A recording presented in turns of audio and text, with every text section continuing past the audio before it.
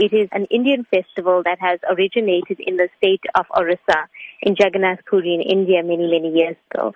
It's a pastime of Lord Krishna where his devotees pull him back on the chariot to Mathura, and also at that time bringing him back into their heart. All over the world, actually, the Rath Festival or the Festival of Chariots takes place annually at so many ISKON centers around the world. And we just find that people are more receptive to joining in the celebration and the festivities. What can members of the public expect at the Festival of Chariots? We have a wealth of activities planned, and, the organizers, we've been at it for many, many months now. There's something for the children.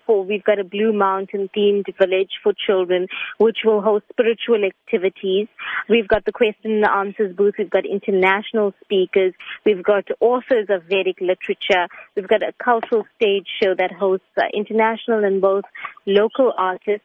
One of the highlights on the cultural program is 2 drama performances, and that's produced by Canadian-born Swami, Bhakti Marg Swami, who arrives in Durban just before the festival. And we've got one world premiere that's happening on our stages this year. We've got a lifestyle tent, we've got body art, we've got Vedic cuisine. There's so much happening at the festival. Is there an entry fee involved? No, there's no entry fee. It's a free festival, and to all the visitors of the festival, there will be free vegetarian meals provided on all 4 days of the festival. What is the duration of the festival? It is 4 days over the Easter weekend. It starts on Friday at 10:30 a.m. with the traditional chariot parade that kicks off outside the Tropicana Hotel on the Marine Parade.